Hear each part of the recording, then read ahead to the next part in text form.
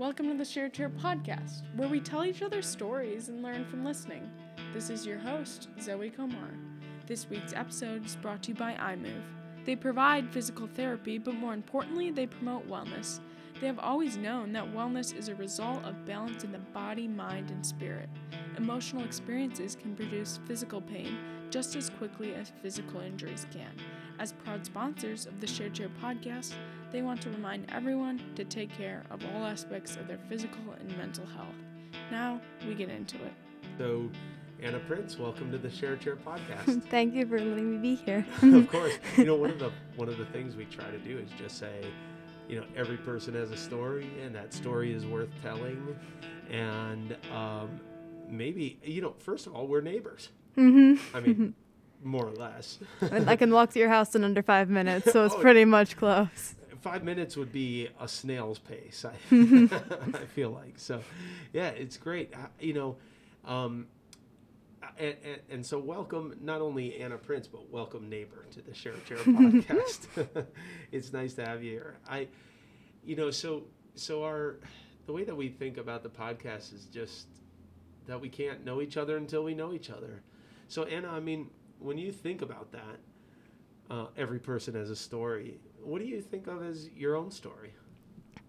Well, my own story, I guess, just being the eldest child in the house, having a lot of responsibility through that. And recently, as quarantine hit, I've had a lot of time to grow as well with, gender identity and sexual orientation, which has helped me a lot, discover who I am as well. Because now I'm, can identify as non-binary and bi, and it's helped me a lot grow as a person throughout the, quarantine, search that I had for myself. Oh, this is interesting, that the quarantines just allowed you time? Is that kind of what's going on? I remember back in, elementary school and early middle school, almost all of my after-school time was filled up with things to do. And having quarantine was whoa, I can actually relax for once. This is kind of nice. And me being, a very introverted person, I didn't really have many places to go anyway. Yeah. So staying in my room was just a lot of fun, and I got kind of used to it. Yeah, so let's talk about that a little bit more. So it's been a year, almost a year since we kind of stayed home last spring, March 13. And would you say that this ability to think, to be a little bit slower started already right away, or were you panicked last year at this time, or there's a lot that you've said already that I want to kind of pick apart. Let's start with the quarantine though. How'd that feel last year when you were going through it? At first, I feel like I was like a lot of other people, oh, this won't last long. It's maybe an extended spring break sort of thing. And then after spring break, when they were yeah, we're going to keep everything shut down, I was oh, this is happening. This is getting real. And at that point, I was oh, okay, let's try to make the best of it. And me, again, being introverted, really had nothing else to do, so I tried hanging out with my siblings more and trying to figure out what I could do to fill my time, because sitting at home got kind of boring. But for the most part, I was oh, okay, I guess we'll just try this now and see what I can do about it. Okay, so try this now, see what I can do about it, meaning just maybe trying new things, because I know I wrote a song over the beginning, awesome. Towards the beginning within the first month. And I got a bunch of new puzzles, and we had family puzzle time where we would each help each other make a puzzle, and then the next person got to choose a new one. And as well, I tried my best trying to help my sister prepare for food and stuff. But at that point, I was just no longer allowed in the kitchen. It didn't go that well? No, it did not. Did you have a particularly failed attempt? I somehow managed to burn microwave nachos. I would flip the plate over and it would not come off of the plate. It was just stuck to the plate. Not a success story. Not a success whatsoever. So how many siblings do you have? And by the way, I really do want to talk about gender identity and non-binary language and identity. Let's get there in just a second, but you also talked about during this being a better older sibling? Is that the terminology you used? Or I would say so, because at the time we had Grace, and then we also had a foster kid over, who I really consider to be my brother, and having to like try to help those two with their schoolwork as well as do my own and make sure everybody was having like a good time and trying not to freak out over what was happening. Like taught me about a lot about responsibility and stuff, and trying to make sure, hey, we got to keep this control and we got to help the others and make sure everything is okay. So I feel like it's helped me try to become a better older sibling and not like just another person that might get in the way, because I know sometimes I would just seem like I was there not doing much, and trying to help as best as I could has helped me grow a lot as well as an older sibling. so that was mostly schoolwork. Is that right? Yeah, sometimes I would be help with like puzzles again, and sometimes video games, but for the most part it was schoolwork and trying to help figure things out around the house. Yeah, okay. How is it to be a foster sibling? What's that experience like? It was strange at first, but then I got more and more used to it and stuff. And as we've had kids come in and out over time, it's made it like a lot easier to get used to it. And honestly, I kind of like it and liked it because we're still continuing foster care. Yeah, uh-huh. But just being able to help others, especially kids that like came from my mom's district who already know me, has made it a lot easier. And just seeing how the younger ages deal with things as well, because all of them have been younger than me at this point. Okay. And so just seeing like new things and hearing their stories was pretty cool as well. Yeah, that's incredible. Do you now? How long have you been doing? Have your parents been doing fostering? And by the way, you said my mom's district, which means, for those who don't know, your mom is a teacher. Mm-hmm. Yeah, and so that's what you're indicating, that she might even have foster students from her own district. Now, how long have you been doing fostering as a family? You said longer than a year. You've been doing it. It's been longer than a year. I believe it was end of 8th grade. And you're in 10th grade now. Mm-hmm. So it's been about 2 years that you've been doing fostering. Do you remember the discussion at all in that 8th grade year when your parents sort of proposed that you became foster family? Or did you feel like, what was that process like when your family agreed to it? Well, I know we had been thinking about foster care for like a couple years beforehand and thinking about doing it, especially my parents, with me and Grace going into like middle school and the intermediate building. But then like halfway through 8th grade, they sat us down and they were like, hey, would you guys care or mind if we had foster kids? And Grace and I were like, oh yeah, that would be fine as long as they're like younger than both of us or in between our age ranges. And as long as like you think we can handle them. And so my parents were like, okay, good to know. And about a couple weeks later, they were like, hey, there's these 2 kids, both former students of Mom's, who need a foster home because the people they are currently staying with cannot currently handle them, as well as the 2-year-old sister that they had. Okay. And so we were like, yeah, it'd be fine if they moved in with us. And so just like having conversation, we talked about like where they would stay, of course, and what kind of people they were in general, and how we could help them like transition into living in our house. So it was pretty easy for me, at least, because I was like, okay, this will be fine. I can get along in this routine. Whereas Grace, it was kind of harder for her because she is a people person, but it was a bit overwhelming for her at first. But overall, it was pretty easy and pretty simple. I don't want you to speak too much for Grace, but did you find that it was just like routines were off? Like, would you think that's what Grace's experience was? Or from what I know, Grace is a very emotional person. She likes expressing emotions, and she likes it when like people give her attention, because we all crave attention. Sure, of course. But she, of course, was like, yay, I'm the youngest child. It makes it easier for me to like be able to talk to my parents and have a lot of fun and stuff. A bit hard for her to be like, oh, there's another kid in here now. How is this going to work? Yeah. So it was a bit, for her, I feel like it was a bit overwhelming, but then she slowly got used to it. Well, what a unique, it really is part of your family story now. I know it's just been a couple of years, but it seems like it's going more well than not. And I think it's pretty awesome that your family would be open to it, and that you and Grace welcome it as well. says a lot about you. You know, so you said that during the quarantine, you tried to become kind of a stronger, better, more responsible older sibling, but that you also learned a lot about gender identity and non-binary existence and language. Can you tell us about that journey and how that's been for you? Mm-hmm.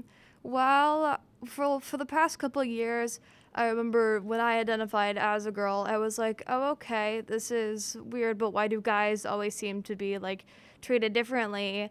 And then I started feeling like, wait, what if I wanted to maybe try that? And then when I tried being more like guy-ish, I was like, okay, this isn't quite it for me either. So then I was like watching videos on YouTube just one day, and the term non-binary came up, and I was like, ooh, what is this? And so I looked more into it, and it was like, yeah, it's not identifying as either. It's sort of like its own little thing. It's like gender non-conforming, and I was like, ooh, this seems like a nice thing. And that was like back in, I would say, early August, and I was like, oh, this seems kind of nice. So I started slowly going like she, they pronouns, and then now I use they, them for the most part. Yep. And so just doing it, I feel more comfortable with myself and just overall with who I am. And it's helped me just to grow a lot and realize, hey, there are other things besides just guy and girl. There are like other parts of like the world and communities and stuff. And I was like, ooh, this seems pretty nice. And honestly, I'm enjoying it, and I feel way more comfortable with myself than I did beforehand.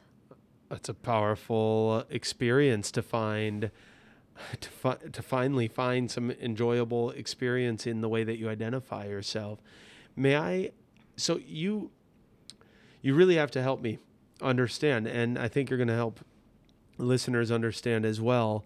What was not feeling right about the she, her experience? Specifically, and then I would also like to say the him and he experience later, but specifically with the she her experience, what wasn't quite feeling right? It just, for me, just didn't feel right. Like I felt like I was missing something, like a part of me. And every time someone would be like, oh, she's really nice, or like use she her, I was like, why does this make me feel kind of like uncomfortable? And so, especially being like, oh, she's just a wonderful person, and she could help you a lot, and just she and her all around. I was like, this just doesn't feel right. And then every time something would happen, like in advanced PE class, it was me and then two other girls, and then it was a bunch of guys. And the guys would always be like crowding together and just be me and the other two girls. And we would be like, oh, okay, this is strange. Why aren't there more of us here? Which is understandable because advanced PE is not necessarily seen as a girl thing. So I was like, oh, okay. And I really wanted to like go hang out with the guys because it seemed pretty cool and I understood a lot of what they were saying. And at that point it was like, but if I do that, they might think I'm weird or like hitting on them or something. So that wasn't comfortable for me at all. That's interesting that it kind of kept you, or again, correct me if I'm wrong, but it maybe was keeping you from friendships or from sort of engaging or interacting with some guys that you thought would be fun to hang out with, but that the gender norms would keep you from that. Yeah, that's pretty much what it was. And I remember one time during PE class, everybody was like, the guys call each other by their last name. So I did that to one of them, and one of the guys looked over and said, hey, don't do that. That's a guy thing. And I was like, what do you mean it's a guy thing? And he's just like, well, don't do it. And that really confused me as well. And I was like, okay, then. I was like, that's not how I feel like it should be. So then I was just like, what do I do now? And since then, I just haven't really done that. And I've been careful what I said. And then again, non-binary happened. And I was like, ooh. So then I've started like redoing on the like merging like what guys and girls would do and being like, ooh, this seems nice. I'll just do what I feel comfortable with. What you actually want to do and not what is expected. Is that, I mean, yeah, we'll kind of act how you want to act. And so when did this even kind of come into your brain? Was this like, I'm not saying even non-binary, just when you started feeling uncomfortable with this she, her sort of identity, was that in high school? Was that in middle school? Was it earlier than that? I would say probably like 7th and 8th grade is when it first started. mostly beginning of 8th grade, like realizing, oh, okay, I'm now a middle schooler for another year. Let's see how things go. And while that was happening, I was like, okay, there seems to be a lot of girl and guy divide. And that was when I had the advanced PE class. Okay. And between my classes, like the way girls would act versus guys would act, I would always be like alone by myself, like, this doesn't seem right. What Okay. is happening? Yeah. Fascinating. And then you found that it was putting you in, like, being so binary was putting you in difficult situations. Mm-hmm. And was this hard to mention to your parents? How did that go? Because I think a lot of teens, from my experience, a lot of teens have a really hard time sort of opening up to parents. What was your experience about this? Well, for me, I remember at first I was like, okay, let's test it with my friends to see how that works. And after a while, I was like, oh, okay, this seems pretty nice. Let me tell my parents. So one day we sat down for dinner, and I was just like, hey, can I tell you guys something? And they were like, sure. And I was like, hey, well, I would like to identify as non-binary and use they, them pronouns. And I also mentioned the fact that I was bi. And they were like, oh, okay then. And since then, they've been pretty much using the right pronouns and stuff for me. So it's been really, like, fun. And it's been a lot easier and making me feel a lot more comfortable. And my, like, cousins and aunts and uncles use it as well. But our main concern is my grandparents, because both sets of grandparents lean very Republican and stuff. Okay. So we're just, like, waiting on a good time to try to tell them Sure. at this point. So, yeah, it's just, like, waiting for them. But for the most part, my family knows that I'm non-binary and use they, them, and all that. Well, and we can keep that out of the podcast too, if that's. Oh no, it's completely fine if you keep it in. I don't mind at all. Well, we wouldn't want. My mom and I had a conversation about this beforehand, and I was like, "Hey, can I mention this on the podcast?" And they're like, "Oh yeah, sure." And but at first they were like, "Are you sure that Grandma and Grandpa might find out about this?" And I was like, "Well, they're gonna find out anyway at some point. Might as well just like let them know." Okay. All right. Well, all right. We'll see then how that goes. That's okay. You, I would say, are a lucky one that your parents are listening to you, that they're trying to do what you're asking them to do. I think that's great. I mean, I'm glad that they've been so. I'm not surprised. I know them, so I'm not surprised. But I'm really happy to know that they've been accepting and willing to kind of follow what you need right now. Mm-hmm. Do you feel that way too about your parents? Mm-hmm. I love my parents deeply, and them just accepting it and being happy that, like, for who I am and me feeling comfortable as me has made me very happy as well.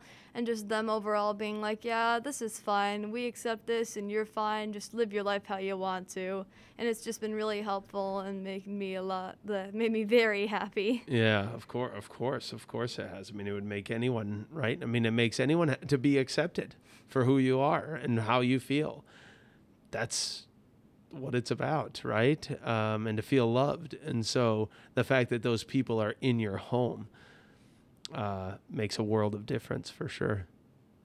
So did you try the him and he pronouns as well? Him and his pronouns as well? I think I tried to for like maybe 2 weeks is when it lasted, and I used like he, they. Well, I used all pronouns, but I was like, hey, could you try he, they? And my friends were like, oh, yeah, sure. And after 2 weeks, I was like, this doesn't feel quite right either. Okay. So then I went back to maybe she, they for a bit. And then I was like, okay, it doesn't feel comfortable like that. Why don't we just try they, them overall? And that's when I really started getting comfortable. So I could imagine some people, so I hope you can speak to this. I could imagine some people listening are like, what? Who cares about pronouns? Who cares? Like, just whatever. What would you say to a person who's like doesn't understand the power of pronouns? Pronouns can help like people feel happy and more comfortable with how they identify, because when you don't use somebody's correct preferred pronouns, then they get dysphoria, which makes them like feel uncomfortable and feel not welcomed in their body. And then when you use the right pronouns, it's euphoria, and it gives them like happiness and joy and stuff, that people are still like understanding them and accepting them. Because using incorrect pronouns can make it feel like you're not accepting that person, where using the correct pronouns makes it feel like you are accepting them for who they are. Because some people can get really picky about pronouns where others just don't care. Okay, but where do you fall on that? Do you say you do care and it's... Well, for the most part, I guess. But if somebody slips up every now and then, I really don't mind, as long as they like know, hey, make sure, like, could you try to use they, them next time? And for the most part, the people agree to do so. Sometimes you got those few people, but for the most part, again, people are like, oh yeah, sure, I'm sorry. So I do, it really sounds like people are responding positively, being at the very least respectful of what you want. Is it hard in the school setting sometimes to like I can just imagine, because correct me if I'm wrong, you're keeping the name Anna. Okay. That's a funny story. Okay. Okay. And yes, you my parents again said you could keep this part in because we also had this discussion. Okay. So I, for the most part, when I'm around adults, I go by Anna, seeing as my mom, because there was one time I went upstairs and I was like, hey, do you think you could call me Arin, spelled Arin? And my mom tried it for a little bit, and then she was like, hey, could you go by Anna around adults, but then your friends can call you Arin? And I, of course, was like, oh yeah, I'm sure with that. So when it comes to like school and around adults, I go by Anna, but with my friends, they basically know me as Arin at this point.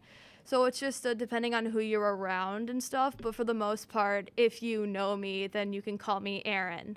Oh, okay. Okay. And at school though, like teachers see a class list, they see a learning management system, for us Schoology list, and there is Anna. So I'm sure they're calling you Anna. That's okay. Mm-hmm. In the school setting, you're saying? Yeah, it's fine with me in a school setting because I don't want to like confuse people and stuff. Okay. Because I know sometimes that can be a thing. So for teachers, they can call me Anna, and it doesn't really affect me. It's when people who know that my friends call me Arin and that like students call me Arin, when they purposefully call me Anna to try to hurt me, that's when it gets under my skin. But for the most part, if it's an adult, I'm like, yeah, just call me Anna. It's fine.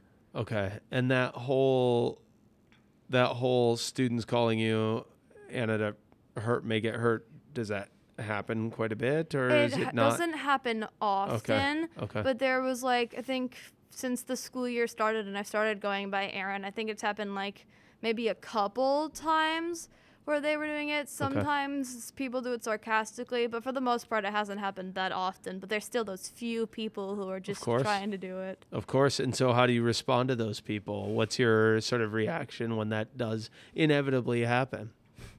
Honestly, I just glare at them and walk away because I don't want to start anything, and I don't want my friends to try to defend me or anything because I don't want to get people in trouble, nor do I want to get myself in trouble. Okay. So I just usually, as I said, glare and walk away. Okay. And it's obviously, to me at least, it's an obvious reflection on them that they can't, on that, that person that can't sort of be respectful or understand or reach out to understand, which is why we need, frankly, why we need to keep telling stories and try to educate people and all of that. Have you, on the opposite side of this, on more the side of the school understanding? So I think there's, in a school culture, you have an entire culture, right? You have people who are not understanding, who are not welcoming, who are not going to do what you've asked them to do. But then have you also found sort of cultures or parts of the school that have been really welcoming? Yes, actually, especially my friends, but there's also the LGBTQ plus Alliance Club that we have at school, which I am a part of, and I love that group of people a lot, and they're like a second family to me. And with them like spreading awareness throughout the school and having my friends also help spread awareness about it has been very helpful and just very enlightening for me. So I would say to combat the people who are like, no, this is a bad thing, there's way more of the people who are like, this is good than them. Okay. So when does the LGBTQ plus Alliance group meet? Are there regular meetings? It's every other Thursday. Like there's one going on right now. Oh, there is. Oh, you're missing it. Oh, I'm so sorry. Oh, no, it's fine. You're fine. But it's like every other Thursday in Mrs. Boots' room. Okay, and but anyone can show to that, Yeah, right? Because it is Alliance, yeah. so it's Anybody can show up, whether you're a part of the community or you're just an ally, and it's a lot of fun for the most part. For like the past couple times, we've just been telling stories to each other as well, and like enlightening stories, as well as I remember before Valentine's Day week, we were planning our ally week. We hung the flags in the commons and stuff. But now we just usually just like sometimes mess around, but for the most part it's telling like enlightening stories about members of the community and how they helped, as well as like stories around school and stuff. Okay. As well as we just discuss, hey, what can we do to make the school a bit more accepting, and what can we do to help people understand like what's happening in the community and what people like me go through.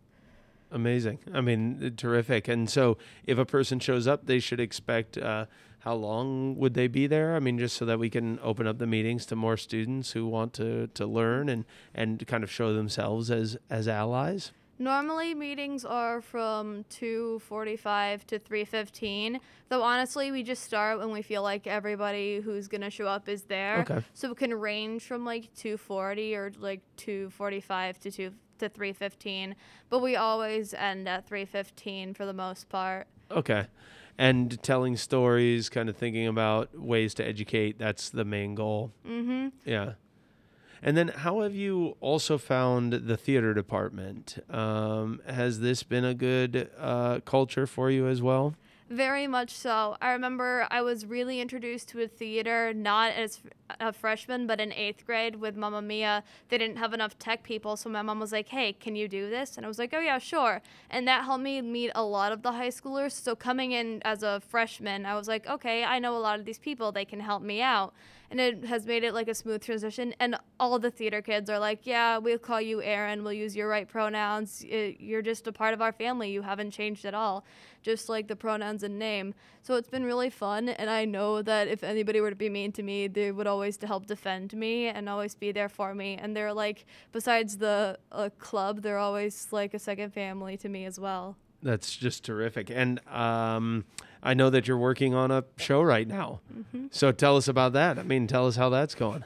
So with Beauty and the Beast, it's going really well. So far, we've done a lot of like dancing and blocking, especially with Be Our Guest. And we're having specialty dancers, and I am one of them, which is like the napkins, which are the specialty dancers.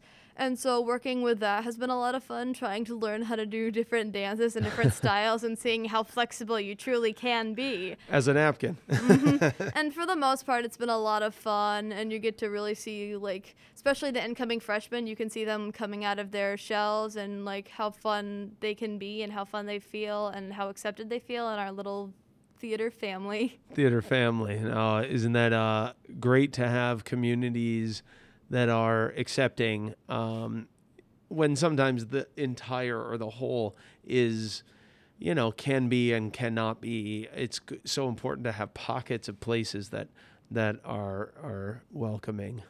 Mm-hmm. Yeah, that's wonderful. But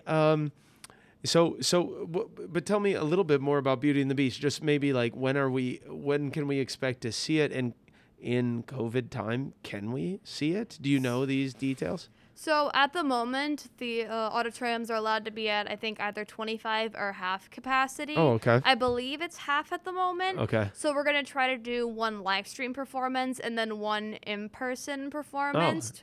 We're having a sponsor the costume because we're renting a majority of our costumes, cool. Especially for the main characters. Cool. So it's like sponsors could get free tickets for the in-person ones and then like other things as well.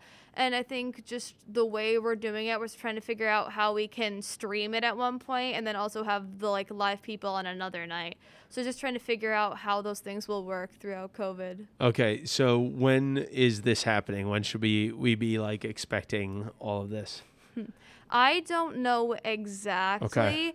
I believe it is. I know for sure it's sometime in April, but I do not remember exactly when. Well, I think I might know. So I think it's a late April and then very early May. So it might be like even April 29, 30, May 1. I think it like crosses over. So we should at least, for those who are listening to this episode before the end of April, should be watching for links to the show, or tickets, things like that. That's great.